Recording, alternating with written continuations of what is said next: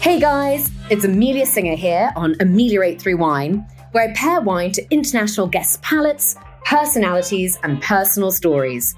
I am thrilled that this podcast is being vigorously propelled by the Rothschild Wine Collection from Good House Waddesdon, all names synonymous with a century-old legacy of art and wine craftsmanship. I really couldn't think of a better pairing for this wine and culture podcast. From the early 1920s to the present day, the Rothschild family's profound love for both art and wine coming together has been at the heart of their journey. Their family's artistic heritage distinguishes the labels, often telling a unique story that gives an extra dimension into their exceptional wines.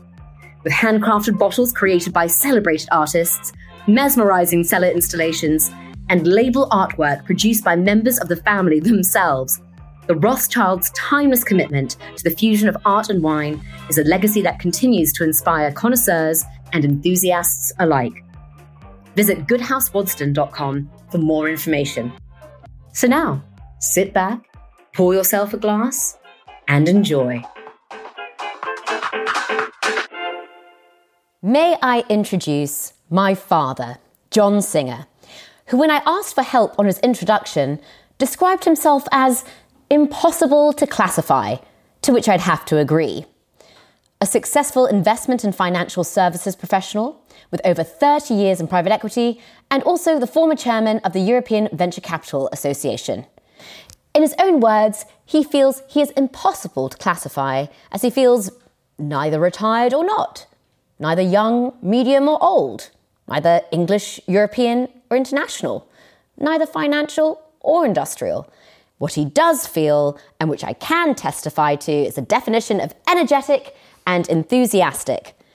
I would also add he applies these in huge measure to his role as a father.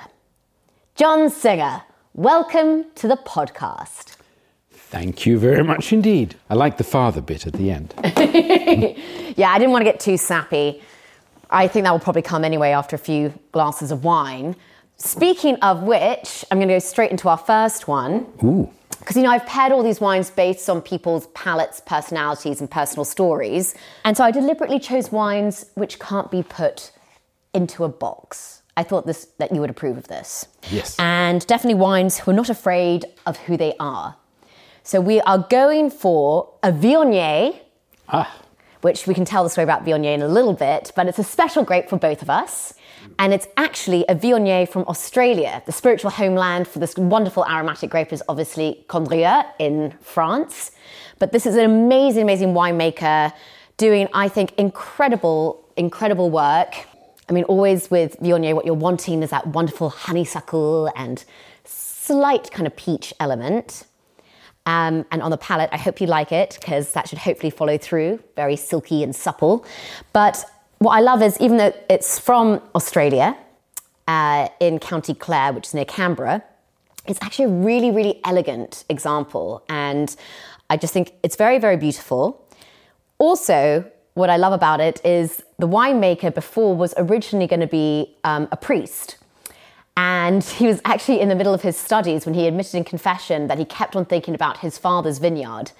And he just kept on having these dreams of the vines. And the father said to him, well, maybe you should go into that instead. I think you should really address this dream. And he did that in the 90s and has never looked back, and now makes amazing Shirazes and Viogniers. And this is Clonakilla Viognier from the Canberra district, 2019. What do you think? Well, it's funny you chose this, because and put it in the context of someone following their dreams, because actually you were really just autobiographical at that point. Because it was actually Viognier at the age of 11. I used to sort of give you girls just a little taste at weekends of wine. Not with the meal, but just to taste it and just to see what you made of the taste. And I must say, I was absolutely sort of flabbergasted when at about the age of 11, I gave you a Condrieu, a Viognier, and you started describing sort of peach and sort of apricots and elderflower.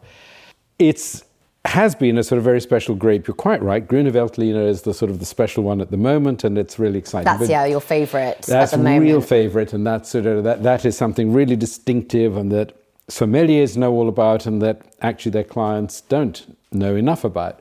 And it's a great, for those who love Chardonnay and want something different, it's great. But Viognier, to me, is absolutely wonderful. And the second thing, apart from, that it sort of gave an inkling of what your career might be, is that it is such an extraordinary grape that works beautifully sort of wherever in certain places where you plant it. It's not actually an easy grape. No, because it can get a bit flabby and blousy and high in alcohol quite quickly. Absolutely. And this comes from a cool climate in Australia, so that's why it works. And that's why this one is not that big, which I love too. You do love that. And actually, I was going to say, this is is quite expensive one. It is £45, but you do also really like Klein Cellar Viognier, and that's about £12, and that's from California, and that's a little bit richer and more like peachy jam, I would say. That is sort of, when you're in that mood. Exactly. But the beauty, in a world which, has become so global, and which is something I am very happy about, I just love the idea that in, South Africa, or you can go actually even in Italy, Spain does a lovely one just outside Toledo. Mm-hmm. There are places where it does grow and has this wonderful, very distinctive taste. I like the choice because it shows that you have to have courage in life. In France, this is a grape which is really tough. It's really tough. It makes life so difficult for the poor grower. So there came a moment when in the Rhone Valley they decided this is just too much and tore it all up except around Condrieu. And they lost their nerve. And suddenly was imitated by the rest of the world. And there was a sudden realization, oh my goodness, but it was too late. They had put in sort of Grenache, Syrah, and Mourvèdre and other grapes where this Viognier had been. So they had to move to the Pays d'Oc and to other areas of France to sort of grow it. Now that, to me, that's been a lesson I've always sort of kept in my life. Be careful when you sort of throw something out because it looks a bit difficult. You may live to regret it. Oh, well, I am very happy you approved this choice. Can you think of any stories or your earliest memories of you enjoying a wine with your family? Or at that time, people did not drink wine on a regular basis. What time is this? Just to... Oh, you're so cruel. You're so cruel. We need to give the listeners context. Okay. I was born in 1951. So therefore, if I'd been young, we would be talking about sort of right at the beginning of the 60s. When admittedly, it was a sort of the hippie age where you sort of, marijuana was probably okay, but wine was not. And it was just sort of not something that was in the stand at home. It was sort of seen as a rather elite drink. And you could say, well, was I given any beer? But my parents were just simply not beer drinkers. So actually, I had to wait till, after school. I mean, I always see you having wine with food, primarily. And food is also, I would say, another great love. Yes. When I got into my private equity days, and there was sort of quite a bit between that, sort of at McKinsey and then working in industry, running public company turnarounds. But then when I was really working 3-4 days a week abroad, once one left this island and got onto the continent of Europe, it's amazing how, to be allowed to buy someone's company, you had to really know them.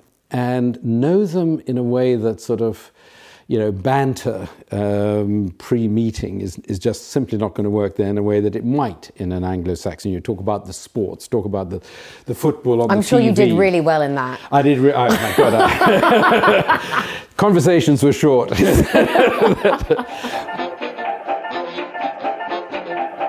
Well, I know that we have very easily blended food, wine, and career. And now we're definitely going to flow more into the career trajectory with a wine from South Africa. We both love South African wines. And this is from, I can never, ever pronounce the kind of Afrikaans, Gabriel's Kloof. Gabriel's Kloof. Gabriel's Kloof. I'm sorry for any South African listener. Me too. I butcher all the South African wines. But you make beautiful wines. I'm just sorry I can't pronounce them. And this is an amazing Bordeaux blend. What do I mean by that? It contains the grapes that you'd usually find in a Bordeaux red. So this is a blend, to get precise, Cabernet Sauvignon, Cabernet Franc, Malbec, and Petit Verdot.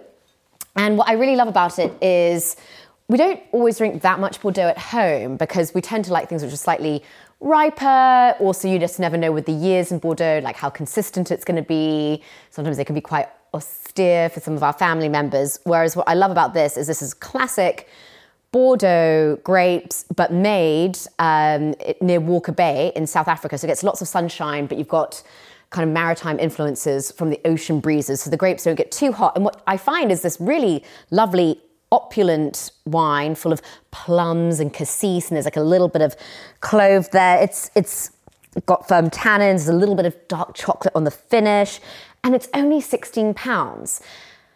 And I think it's just very, very hard to find something of this quality for £16 from Bordeaux. And I also wanted to shout out to it because not only is it a delicious wine, I thought it was definitely a red, which you'd approve of. It's got good structure, but it's also a lot of personality. And it doesn't want to be put into a box because it's paying a homage to Bordeaux, but it's very much doing its own thing. The story behind it is quite interesting because the winery was actually set up by a very, very successful industrialist, Bernard Haynes, who, after making a lot of money owning a brick manufacturing company, wanted to then set up his own vineyard. But it wasn't plain sailing. And this is also what I like, because you're also someone who really appreciates people who've worked hard and it hasn't come easy and has a bit of grit. And when he first received varieties in this land, not all of them took that well. And they really struggled to get real traction in the market. And he asked to have some help from his son-in-law, who you will have come across, Peter Finlayson, who makes the amazing crystalline wines. Amazing, probably some of the top Pinot Noir and Chardonnay. And I've met him, I've been out to his place in South Africa. Lovely guy. And so Bernard was trying to get his son-in-law involved. And Peter was like, oh, do I get involved with the in-laws? This is like a lot of pressure. And I don't understand that. and it really put kind of Bernard in a difficult position because all his friends were congratulating him on living the dream after living this successful business life. He now owned this beautiful winery, but he really could see the balance sheet and how much money was being lost. And so it was quite difficult for a while. But eventually, Peter Allen decided to get involved. His first vintage was in 2015. And since then, he's really been steering the wines and they've come on leaps and bounds. This is the Blend series, 2019. Their top series is called the Landscape series. So I think if you're looking for a Bordeaux blend from that series, it would probably be more like in the 50s. But this, I think, really is elegant, it's fun, it's joyful. And for £16, and I also just want to do a shout out to where both of these two wines have come from.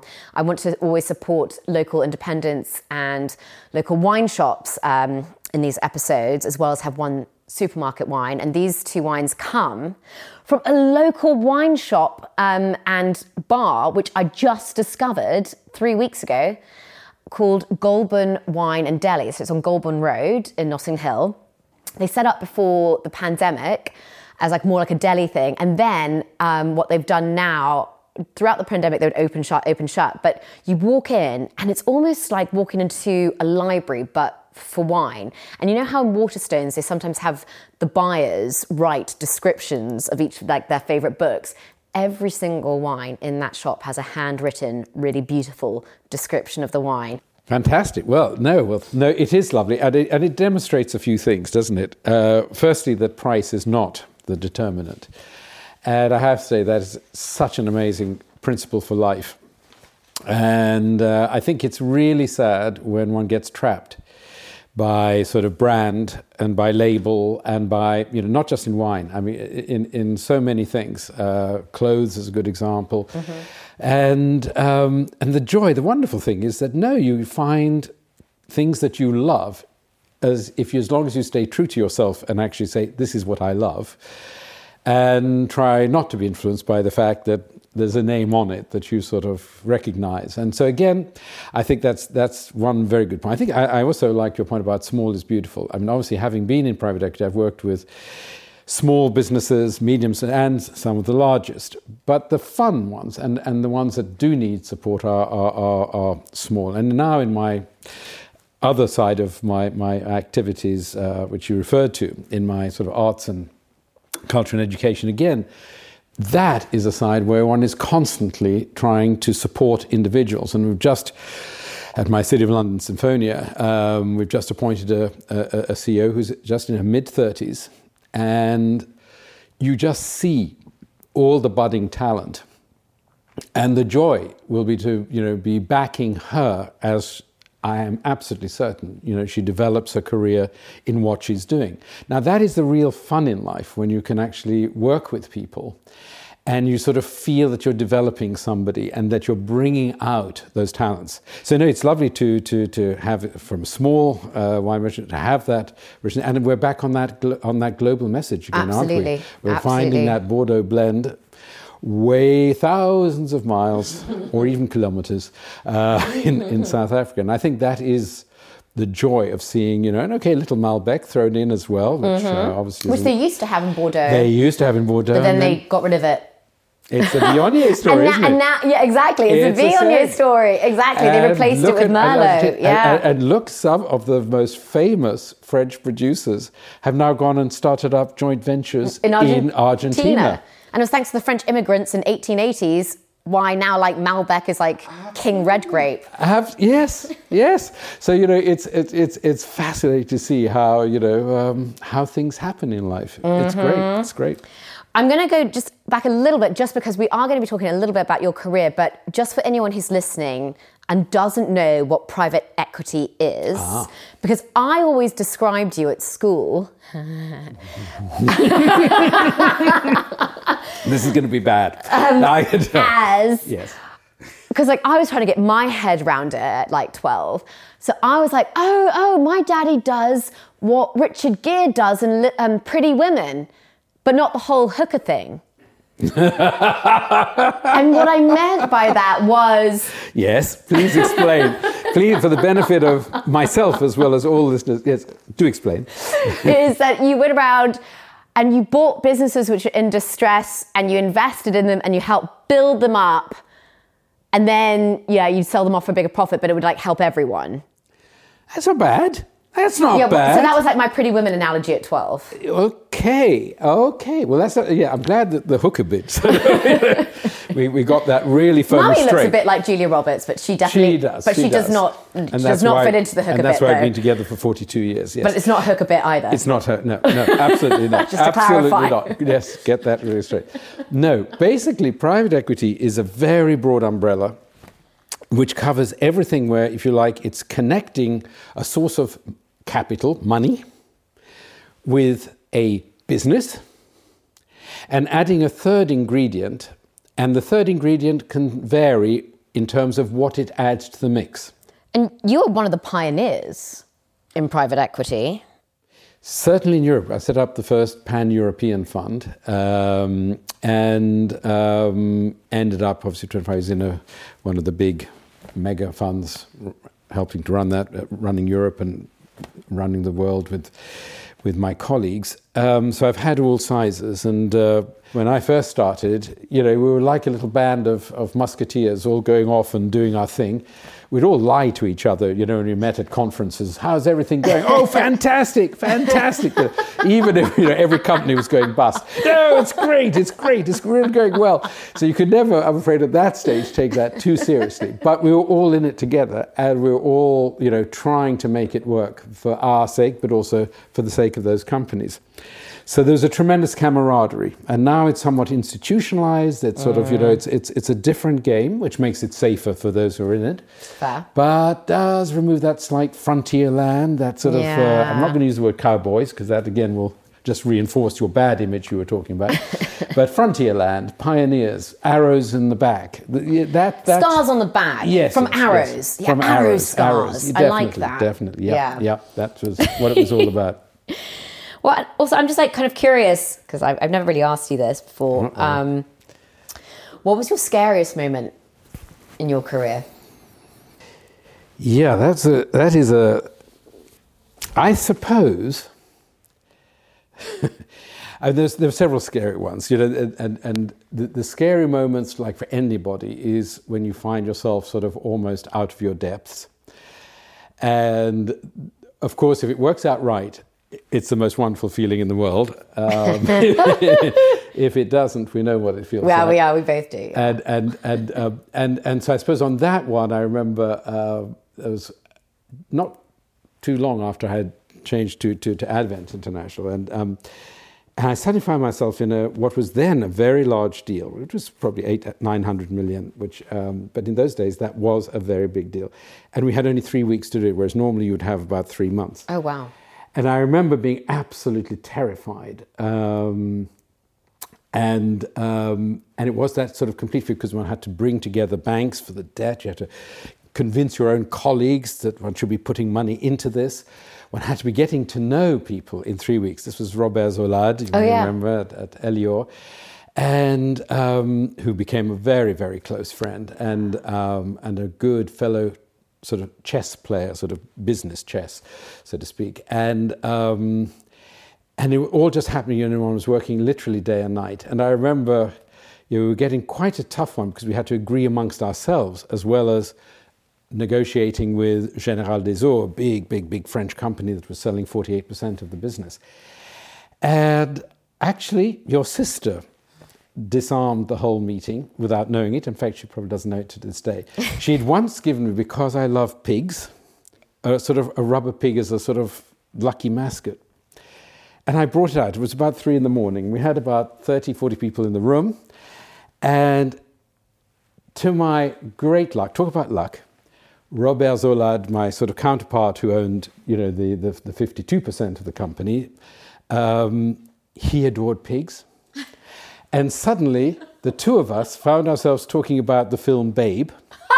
Your favourite film? It's one of my very favourite films. And we talked for half an hour. And I can just tell you, I was mentally working out on the taxi on a taximeter how much, having sort of 25 professionals in the room, what it was costing us. I know, all the lawyers and everything to talk about Babe for half an hour. Babe. But it cracked the ice, and that scariest moment was turned into a really sort of good moment. The other bad moment, I suppose, that's worth mentioning, was in McKinsey days, my first study, and we had a director of the study. I think he has since deceased, but I still won't mention the name, and who was head of the study, but didn't get involved in the study till right at the end, and kept on piling more and more on my colleague in this and myself. And we were literally working day and night with and we would sleep on the floor next to the computer, which in those days was just pumping out the sort of paper. Oh, God. So we didn't sleep. So we got to the progress review with a client. And I was a new boy. I'd been in 2 months in the firm. And progress review in place, client sitting there to wait, and slideshow goes up. And suddenly my colleague, who was doing it and who was the one who had, obviously leading this, just from tiredness, suddenly started to vomit. And had to sort of rush off to the gents, where he spent the next 2 hours just sort of solidly vomiting and having to rest and then vomit again and just sheer tiredness. And suddenly I found myself with 2 months' experience having to try to give this slideshow. That actually has to go down as... That's awful. It was awful. It was really, really, really awful. And it wasn't in a very pretty environment. I was going to say, did you manage to not get any vomit in the room? No, I'm afraid he didn't. No, he didn't succeed. Succeed. Get some vomit. Oh, no, it was in the room while the presentation continued. So yes, it was. It was. I suppose you call that a memorable occasion. Put it this way: it happened in 1978 or 79, and it's still, firmly in my mind now. So I guess it must have been a bad moment. As someone who's spent their life investing time, energy, money into businesses and organizations, would you ever invest in wine? Only once have I thought about it in my life. Really? Yeah. It was... I came home... You never told me this. This would have been in about the late 80s, so about 87. And it had been a terrible week of trying to sort of agree to buy a company in Belgium. And the guy's been just so awkward and so difficult and so deceitful. Those are the things I'm afraid I find. Deceit and dishonesty, the only things in life that I really find very, very difficult to take. And I came home and Mummy was asleep. And I just said, you know what? Why don't we just leave? And you weren't even born. And why don't we just leave and let's buy a vineyard? I never knew this. And by complete chance, I happened to have, I can't remember if it was Wine Magazine or Decanter, one of those next to my bed, picked it up. And there was the first in a series of 6 about an English guy, Nigel something, who had given up the city, had bought a vineyard in France. So he starts talking about in this first episode where his neighbours very sweetly come and sort of say to him, French, of course, wine growers, oh, your fences have fallen down, but we'll be very happy, to put them up for you. And of course, no charge. It was only sort of sometime later that he discovered that they'd moved the fence in 2 meters and actually acquired it. But then came much worse was the weather. And he realized that however bad the city was and working with city people, it was not like trying to control hail and storms and what have you. It's a very humbling industry. It was very humbling. So in the morning, Mother sort of says to me, well, darling, did I hear you say something about, a vineyard? And I just said, no. No, must have been in your dreams.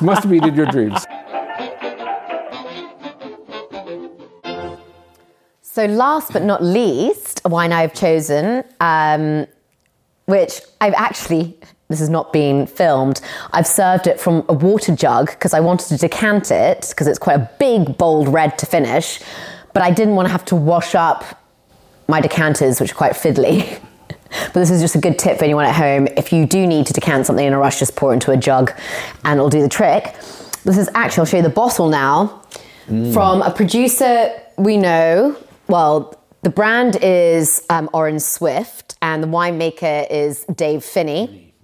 And I wanted to finish with him because we haven't really touched on the American side of my family, and we both love the States. My mum's from the States. We spend a lot of time there and we've enjoyed other Oren Swift wines over there. But I also, I chose this wine because you do love big, bold reds. And this is a really fun blend of Grenache, Syrah and Petite Syrah, which is definitely not smaller than Syrah. Petite Syrah actually has like double the tannins and kind of a lot of acidity and gives a lot of plushness and chocolatey element too. And I think this is a very, festive wine. I know this is meant to be an evergreen podcast, but it is a really fun one with kind of like red licorice elements going on and blueberry fruits and a little bit of chocolate. And it definitely did need an hour to decant because there's a lot going on. And actually, to make this wine, they choose between 100 different wines to come up with the final blend, which is called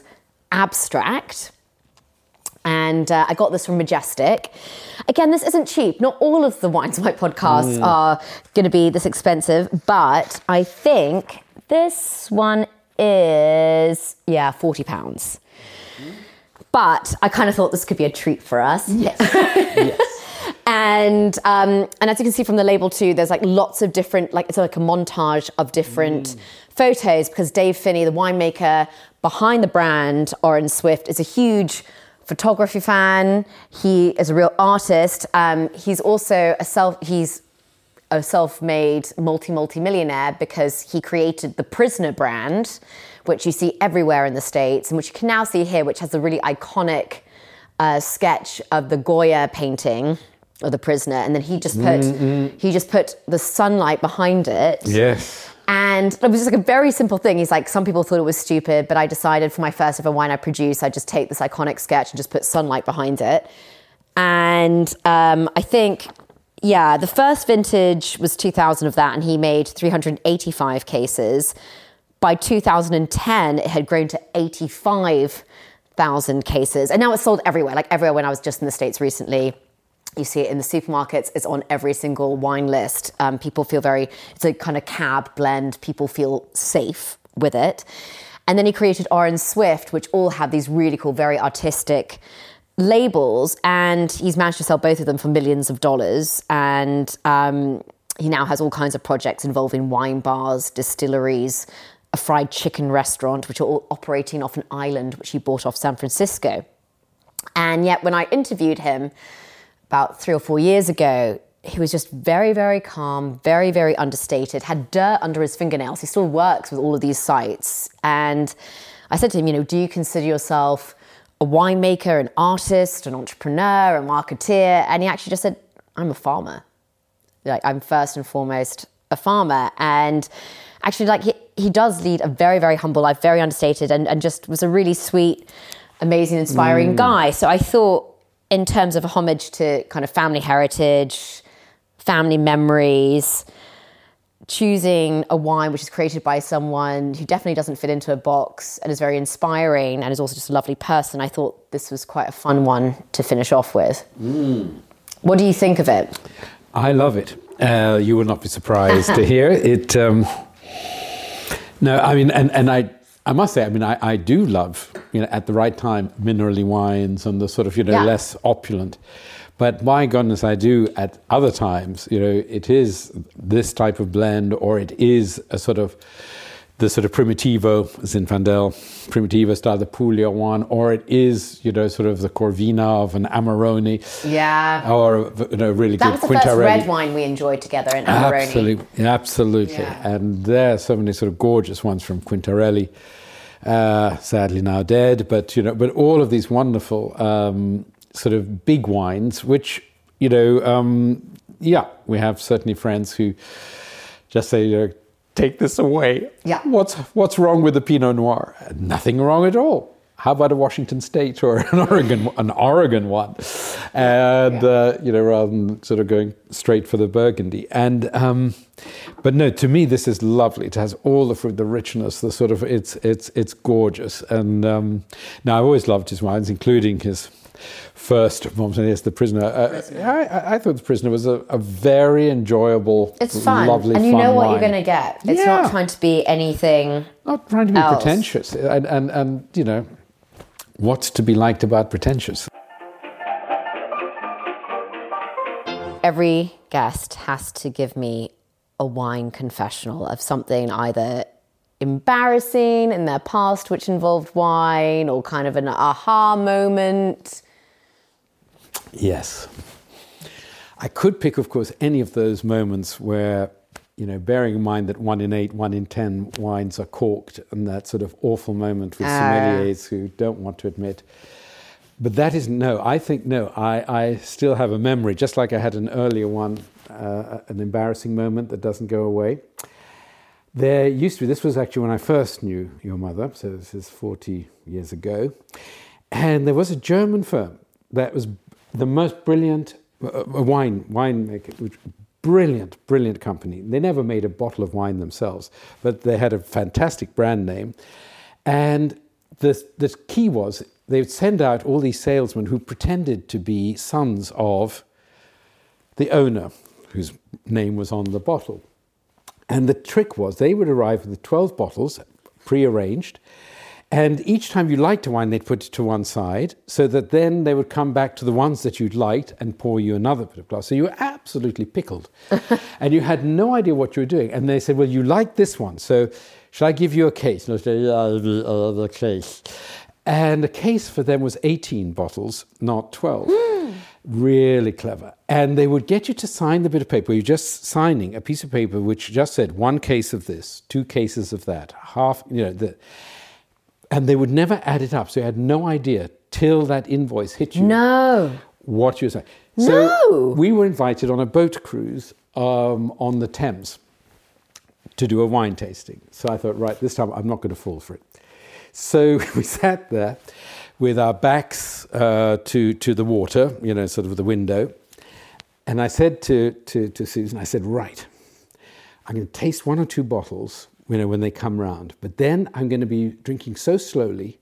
And when they go off to the next table to talk, I noticed there was an open window behind. And I said, I'm just going to throw the wine out of the window and they'll think, that I've drunk it. And then I just go through it. So I'll be absolutely stone sober and we're not going to buy a bottle.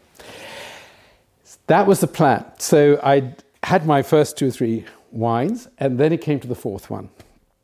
And they put the wine into the glass, waited. Beautiful, just as planned. Salesman goes to the next table. I take my glass, and without even looking, I just simply throw it behind me. What I didn't realize, someone had closed the window. And suddenly the wine hits the window, and Murphy's Law, it bounces, perfect vector, sort of, and absolutely straight in the face of this rather plump lady who was there to enjoy her sort of wine tasting. So she sees me holding an empty glass. She sees herself drenched in white wine. And of course, her husband immediately assumes that I have taken, for some reason, some personal sort of ante to his wife. And suddenly, he is standing up and he's screaming at me. And I'm trying to explain. And what do you say to the salesman? I was trying to get rid of the glass of wine. I didn't know they'd closed the window, which is what I said. And you could see it was definitely one of those really embarrassing moments. Did you have to stay all the way through to the end of the Yes, because we were in the middle of the river. Oh, no. There's no chance of getting off. They would have loved to have got rid of me straight away. But no, I was locked in there and had to drink. History doesn't relate whether I ended up buying the wine or not. I do not wish to remember. I just remember the look of that husband as he looked at his wife dripping in wine, and sort of thinking, what does this bastard think he's doing? Yeah, does that classify as embarrassing? That's really good. That's Thank embarrassing.